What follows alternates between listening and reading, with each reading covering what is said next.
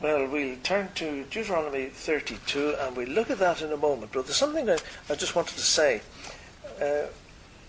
Weekly we talk about various things. And I was reading this article by a man called Ray Youngin. Ray Youngin wrote a book called A Time of Departing. And he heads this, he made a little statement, turning to contemplative mysticism or a relationship with Jesus Christ, which will it be? And here's what he says: if you have read A Time of Departing, the book I wrote about contemplative spirituality, and are left wondering about your relationship with God, remember that knowing Jesus Christ is not merely religion or spirituality, but it is rather a personal relationship with him. Romans 10 verse 2 speaks of those who have a zeal for God, but not according to knowledge. Many contemplative writers describe a spiritual despondency they suffer before turning to mystical prayer as a remedy.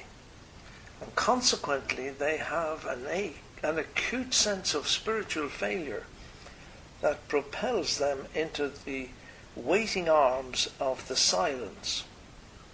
In contrast, the gospel presents a plan that is uniquely initiated by God.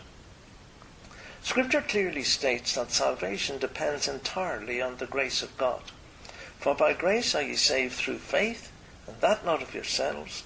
It is the gift of God, not of works, lest any man should boast. Ephesians 2, 8 and 9. Furthermore, Christ's death on the cross for our sins fully solidifies in our minds a tangible expression of the unearned and undeserved nature of our salvation. When Jesus said it is finished, he proclaimed in 3 words that our salvation depends entirely on the finished work of Christ on the cross. Let me therefore caution you in following any teaching that suggests that Christ's work was incomplete or unnecessary, or that there are other paths to God. Jesus said, I am the way, the truth, and the life. No man cometh unto the Father but by me. Christianity is uniquely different from all religions in that it does not contain the erroneous premise that man is basically good or even divine, and consequently can earn his way to heaven. If you have never found peace, the peace of knowing Christ, I urge you to read the first 5 chapters of the book of Romans and allow the Holy Spirit to draw you to what is being said and offered. The only prerequisite is to recognize your inability as a sinner to save yourself. Then in simple faith, tell God you are now trusting Christ and him alone to be our Lord and Saviour. Therefore, being justified by faith, we have peace with God through our Lord Jesus Christ, by whom also we have access by faith into this grace wherein we stand, and rejoice in hope of the glory of God. Romans 5, verses 1 and 2. That's partly out of his book, A Time of Departing. You know, it is vital to understand why contemplative spirituality, which is a spiritual belief system, which is contrary to Scripture, all these breath prayers, repeating things like mantras, all that is creeping in. It's contrary to Scripture and the gospel of Jesus Christ. And yet it is rapidly being infused into countless evangelical churches, universities, colleges, and all the rest of it, and accepted by many Christians, all in the emergent church, new evangelicalism and all that type of thing are all accepting this type of thing. Rick Warren, Willow Creek, and many others. So beware of anything which is promoting contemplative mysticism in your relationship with Jesus Christ. Now, Having said that, look at Deuteronomy 32. We're going to be looking at this chapter for the next few weeks. It's Moses' song, the Song of Moses. Now, there is the Song of Moses in Exodus 15, when they came through the Red Sea and Pharaoh's army had been defeated, and Moses sang a song. How great God was, how great the victory over sin and death was. And in Revelation 15, we read that they sing the Song of Moses there, and the Song of the Lamb. The Song of the Lamb, a song of victory. The Song of Moses was a song of victory. But this is a different song, the song which Moses wrote here in Deuteronomy chapter 32. We read a few verses, just the first 6 verses this morning. Give ear, O ye heavens, and I will speak, and hear, O earth, the words of my mouth. My doctrine shall drop as the rain, my speech shall distill as the dew, as the small rain upon the tender herb, and as the showers upon the grass. Because I will publish the name of the Lord, ascribe ye greatness unto our God. He is the rock. His work is perfect, for all his ways are judgment. A God of truth, and without iniquity, just and right is he. They have corrupted themselves. Their spot is not the spot of his children. They are a perverse and crooked generation. Do ye thus requite the Lord, O foolish people and unwise? Is not he thy father that hath bought thee? Hath he not made thee and established thee?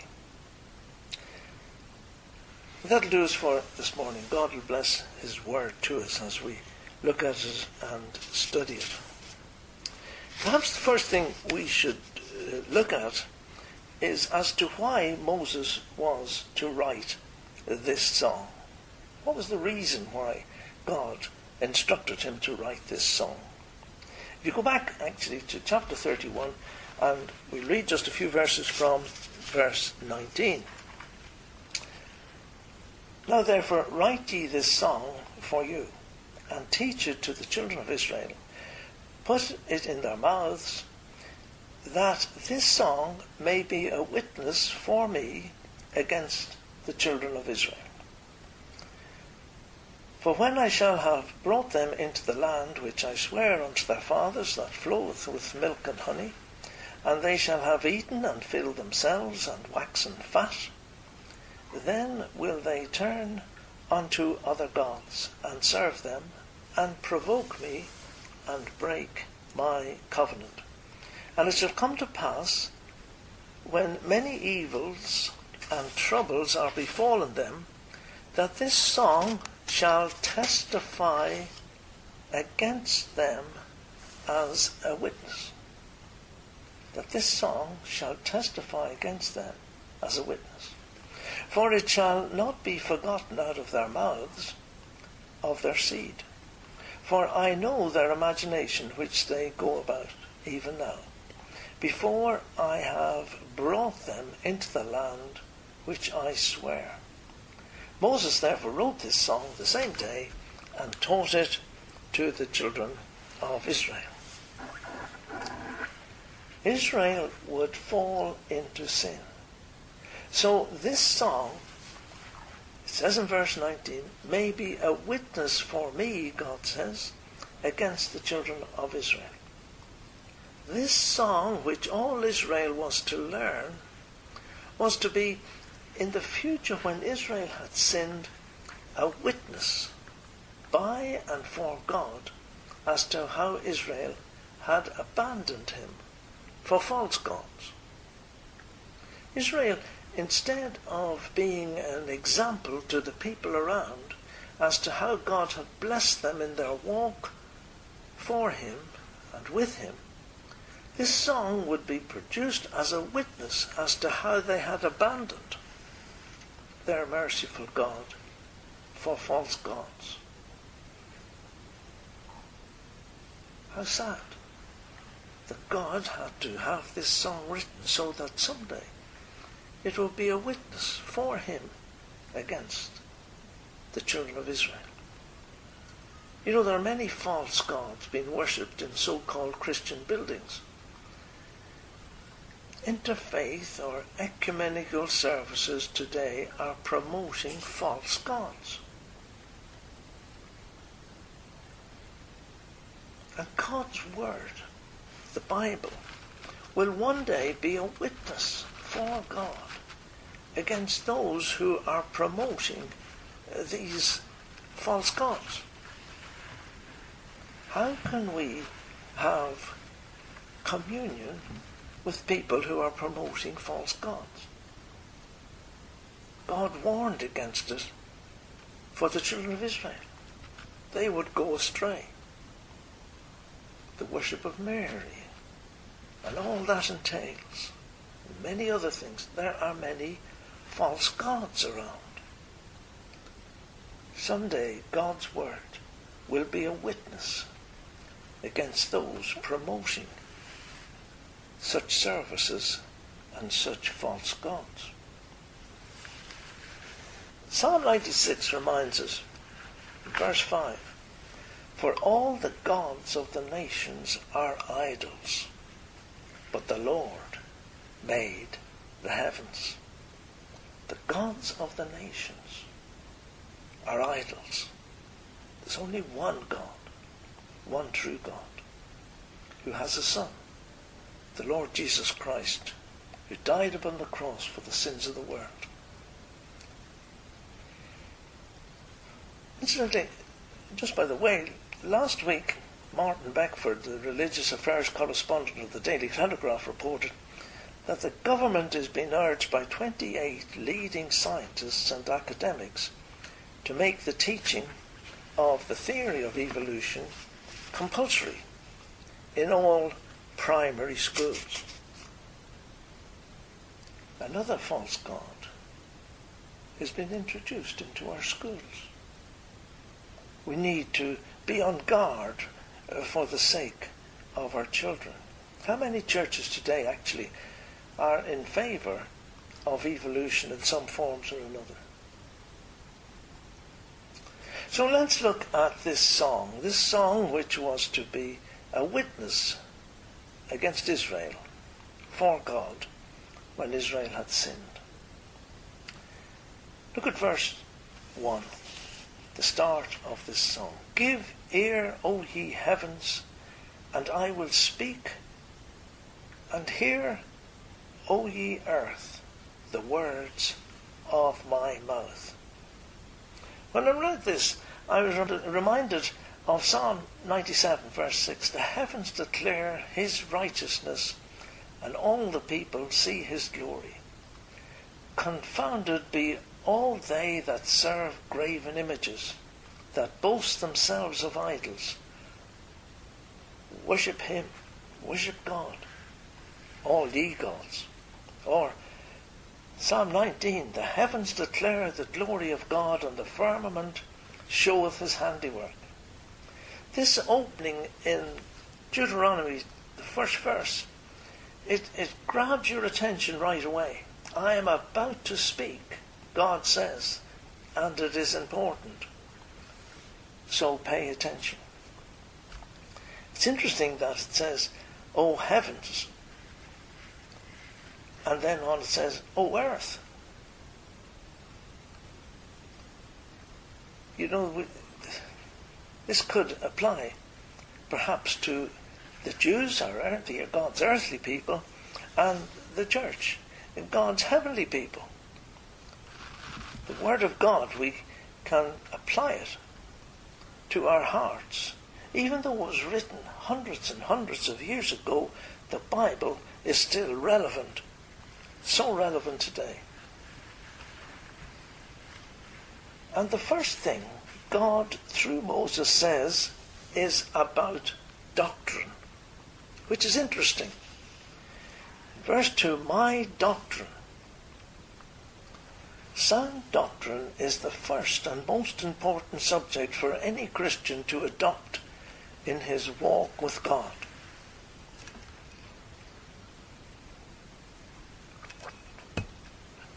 It was true for the children of Israel, and it is true for you and for me today.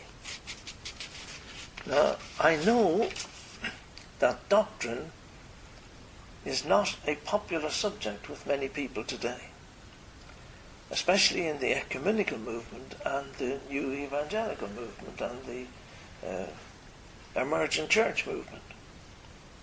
How many times we will have heard, or if you haven't, you soon will, doctrine divides. Doctrine divides. It's love that matters. I don't think you'll find this sentiment in the Word of God. Rather, sound doctrine is the norm for Christian growth,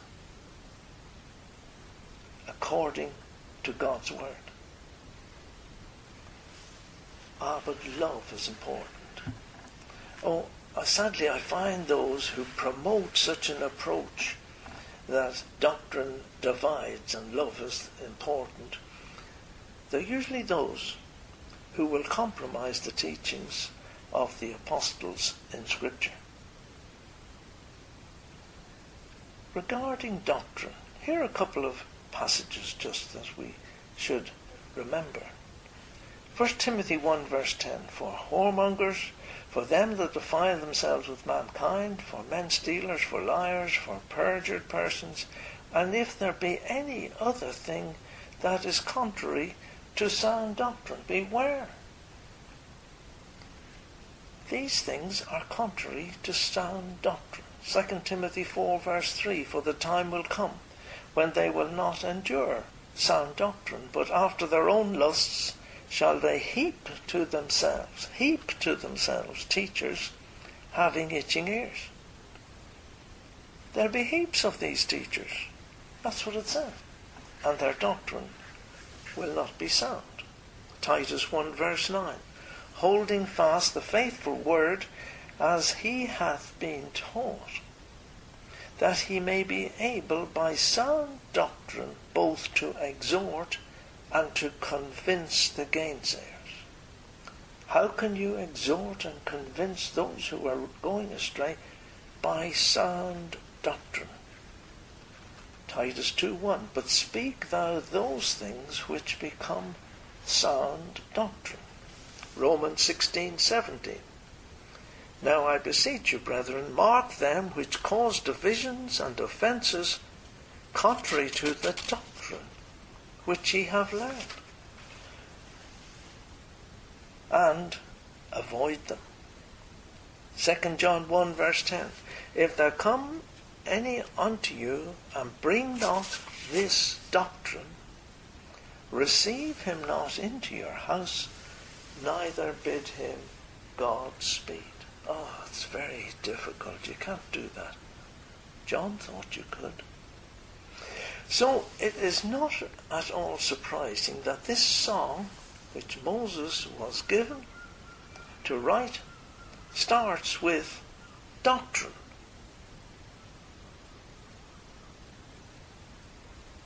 For Israel, there could not be any progress in the promised land if their doctrine was wrong and capable of being compromised.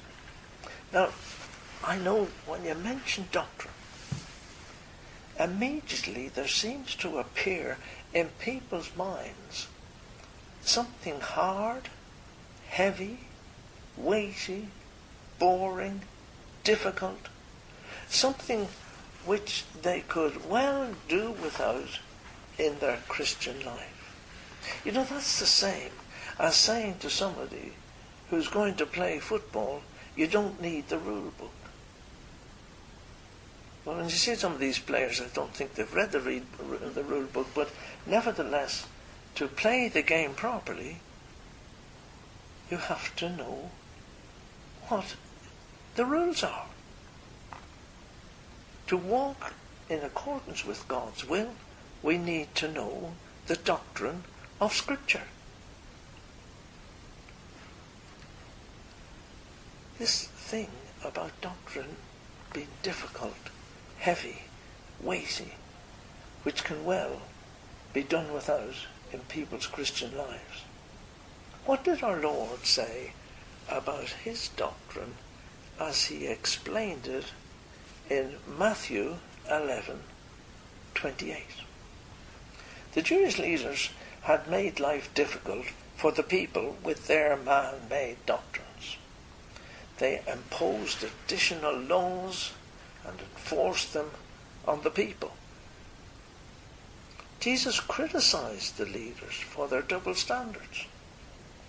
And then he says in Matthew 11 and verse 18, he says, John came eating and not drinking, and neither eating nor drinking, and they say he hath a devil. The Son of Man comes eating and drinking, and they say, behold, a man gluttonous and a winebibber, a friend of publicans and sinners. People will always criticize those who seek to follow the doctrine of the Word of God. Be sure of that. But here's what Jesus said to those people. Come unto me, all ye that labour and are heavy laden, and I will give you rest. Take my yoke upon you, and learn of me. Oh, take his yoke upon us. That's going to be burdensome. That's going to be heavy. He goes on. For I am meek and lowly in heart, and ye shall find rest unto your souls. For my yoke is easy, and my burden is light. My doctrine is easy. My doctrine is light. To follow the doctrine of Christ, he says elsewhere, is a joy. He said that he had come to give us life in abundance, abundant joy. Sadly, we see churches who have gone away from the doctrines of Scripture. We look at the church services we see around us, the liturgy, the rituals, the divided system between clergy and laity, the set prayers, the man-made doctrines. Where is the joy and the lightness about which our Lord spoke? How many of us are prepared to rest in the Lord? Ye shall find rest unto your souls, Jesus said. Psalm 37 verse 7. Rest in the Lord, and wait patiently for him.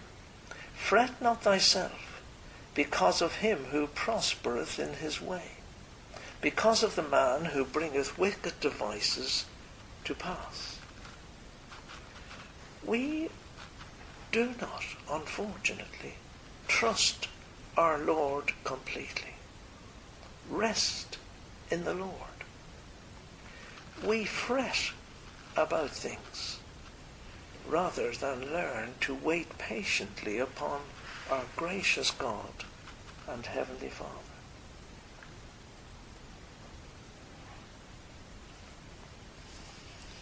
Now look again at verse 2 and see what this doctrine is going to be like. My doctrine shall drop as the rain, my speech shall distill as the dew, as the small rain upon the tender herb, and as the showers upon the grass.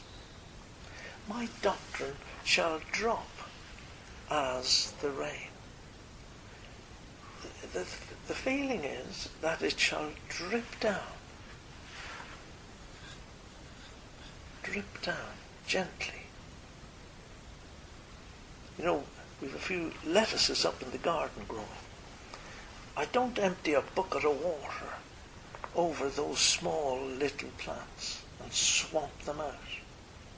I gently let the water fall, and it builds up those little plants. That's what it says here.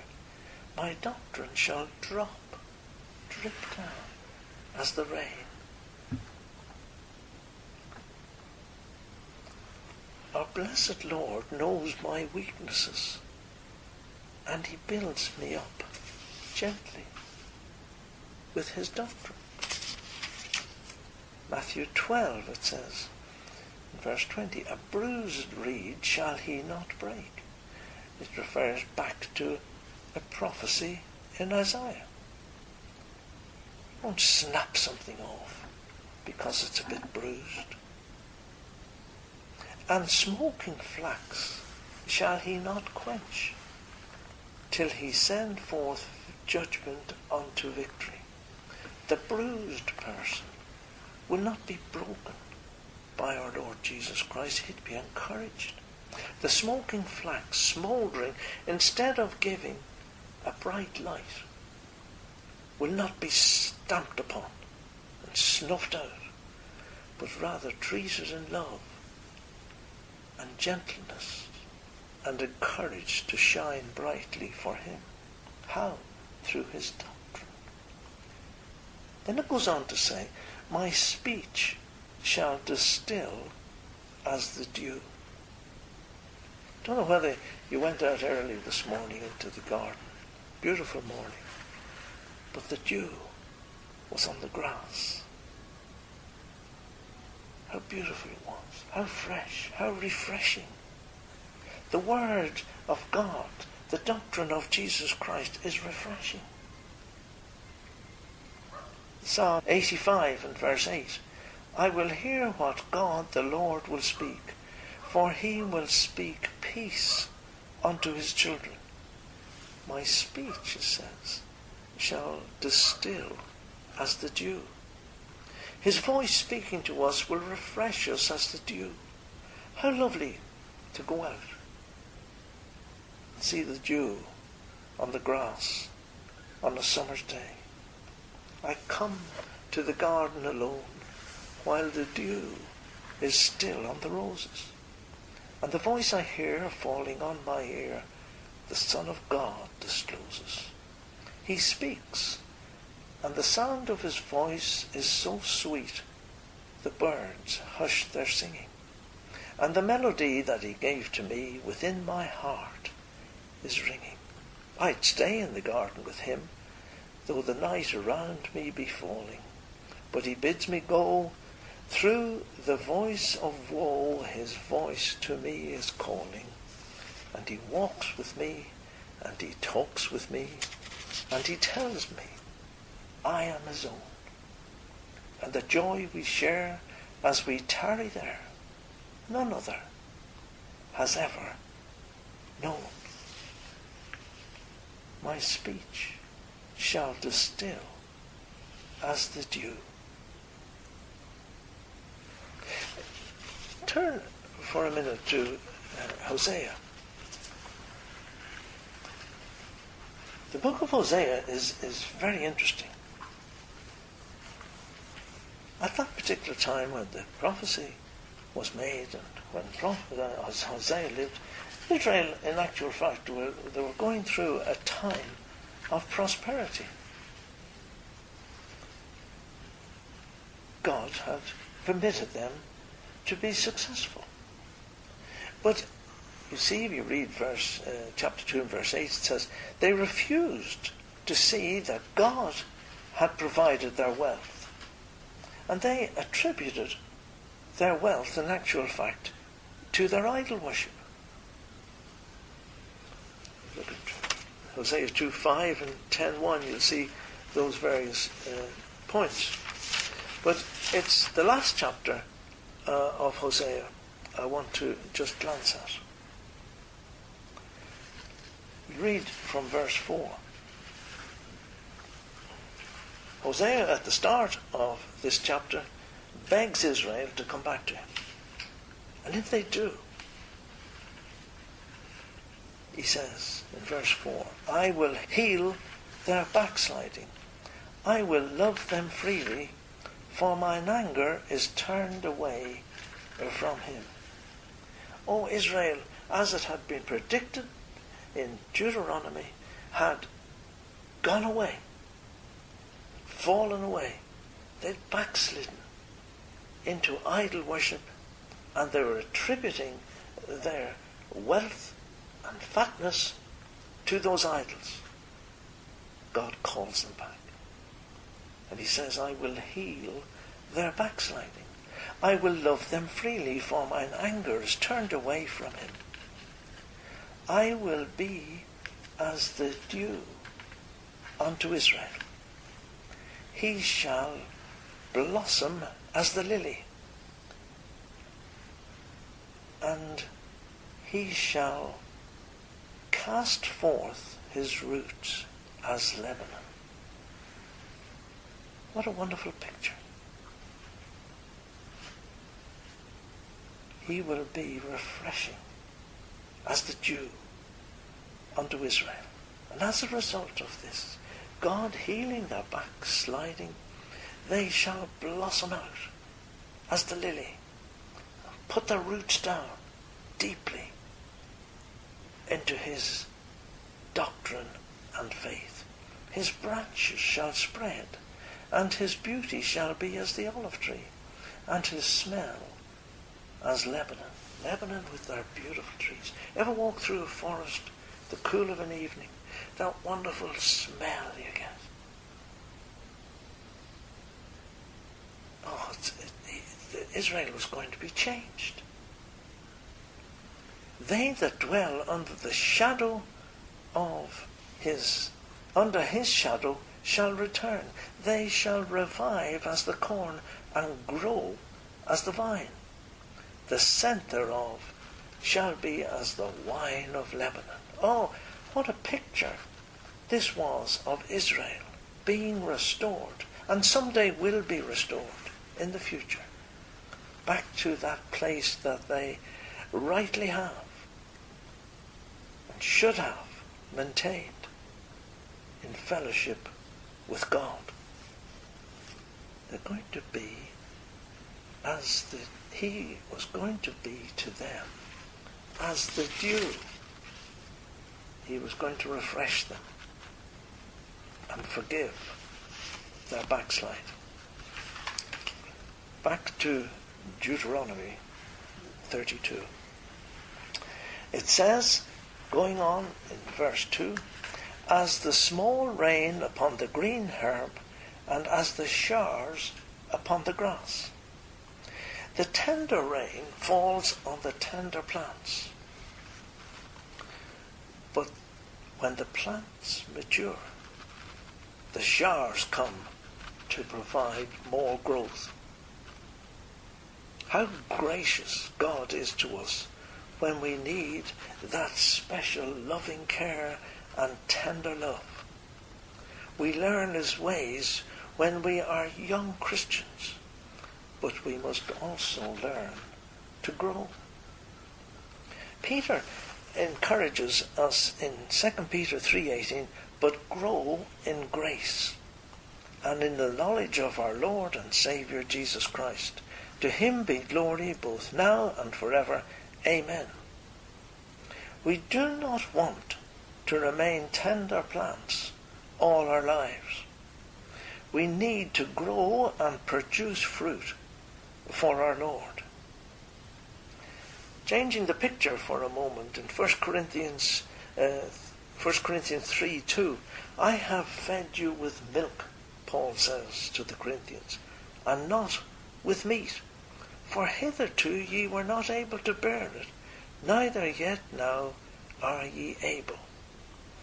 Hebrews 5:12, for when for the time ye ought to be teachers, ye have need that one teach you again, which be the first principles of the oracles of God, and are become such as need milk, and not of strong meat.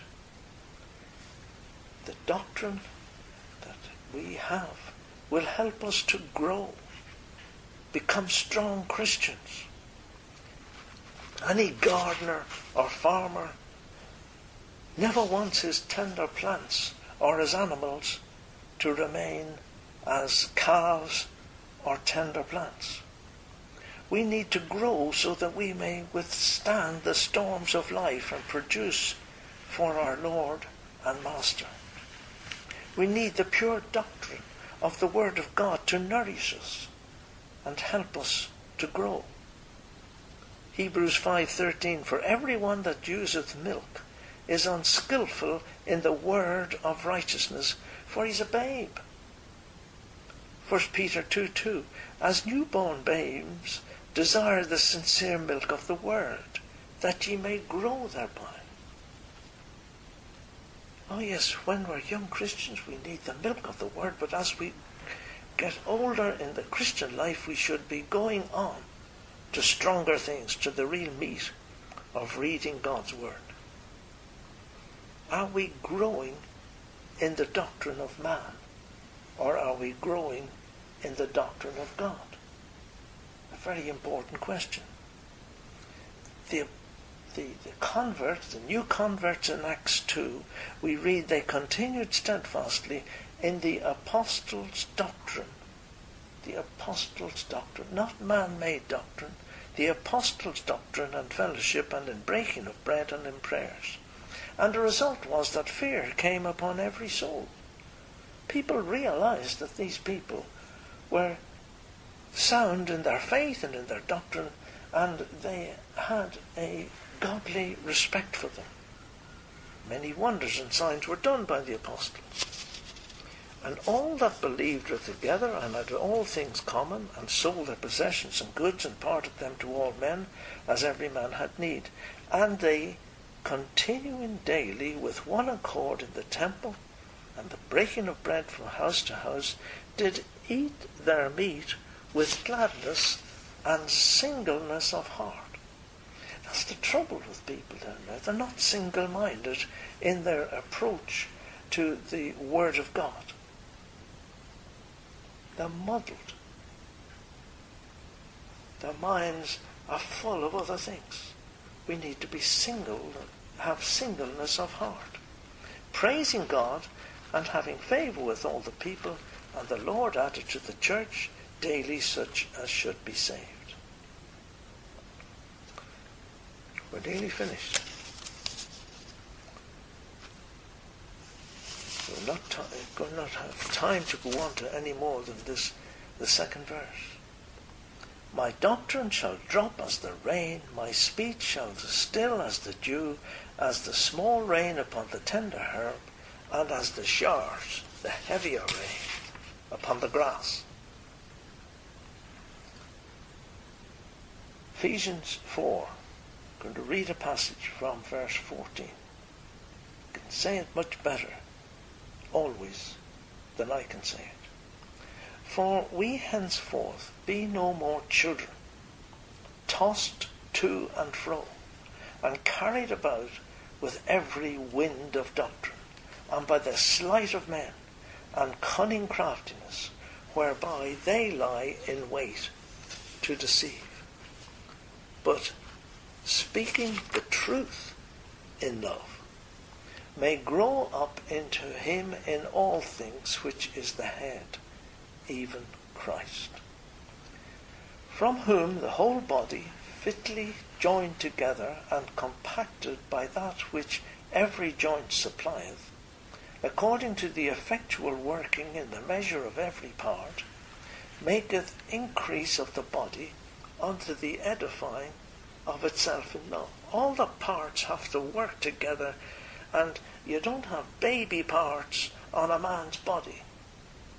They all have to grow. We all have to grow in the knowledge of God together.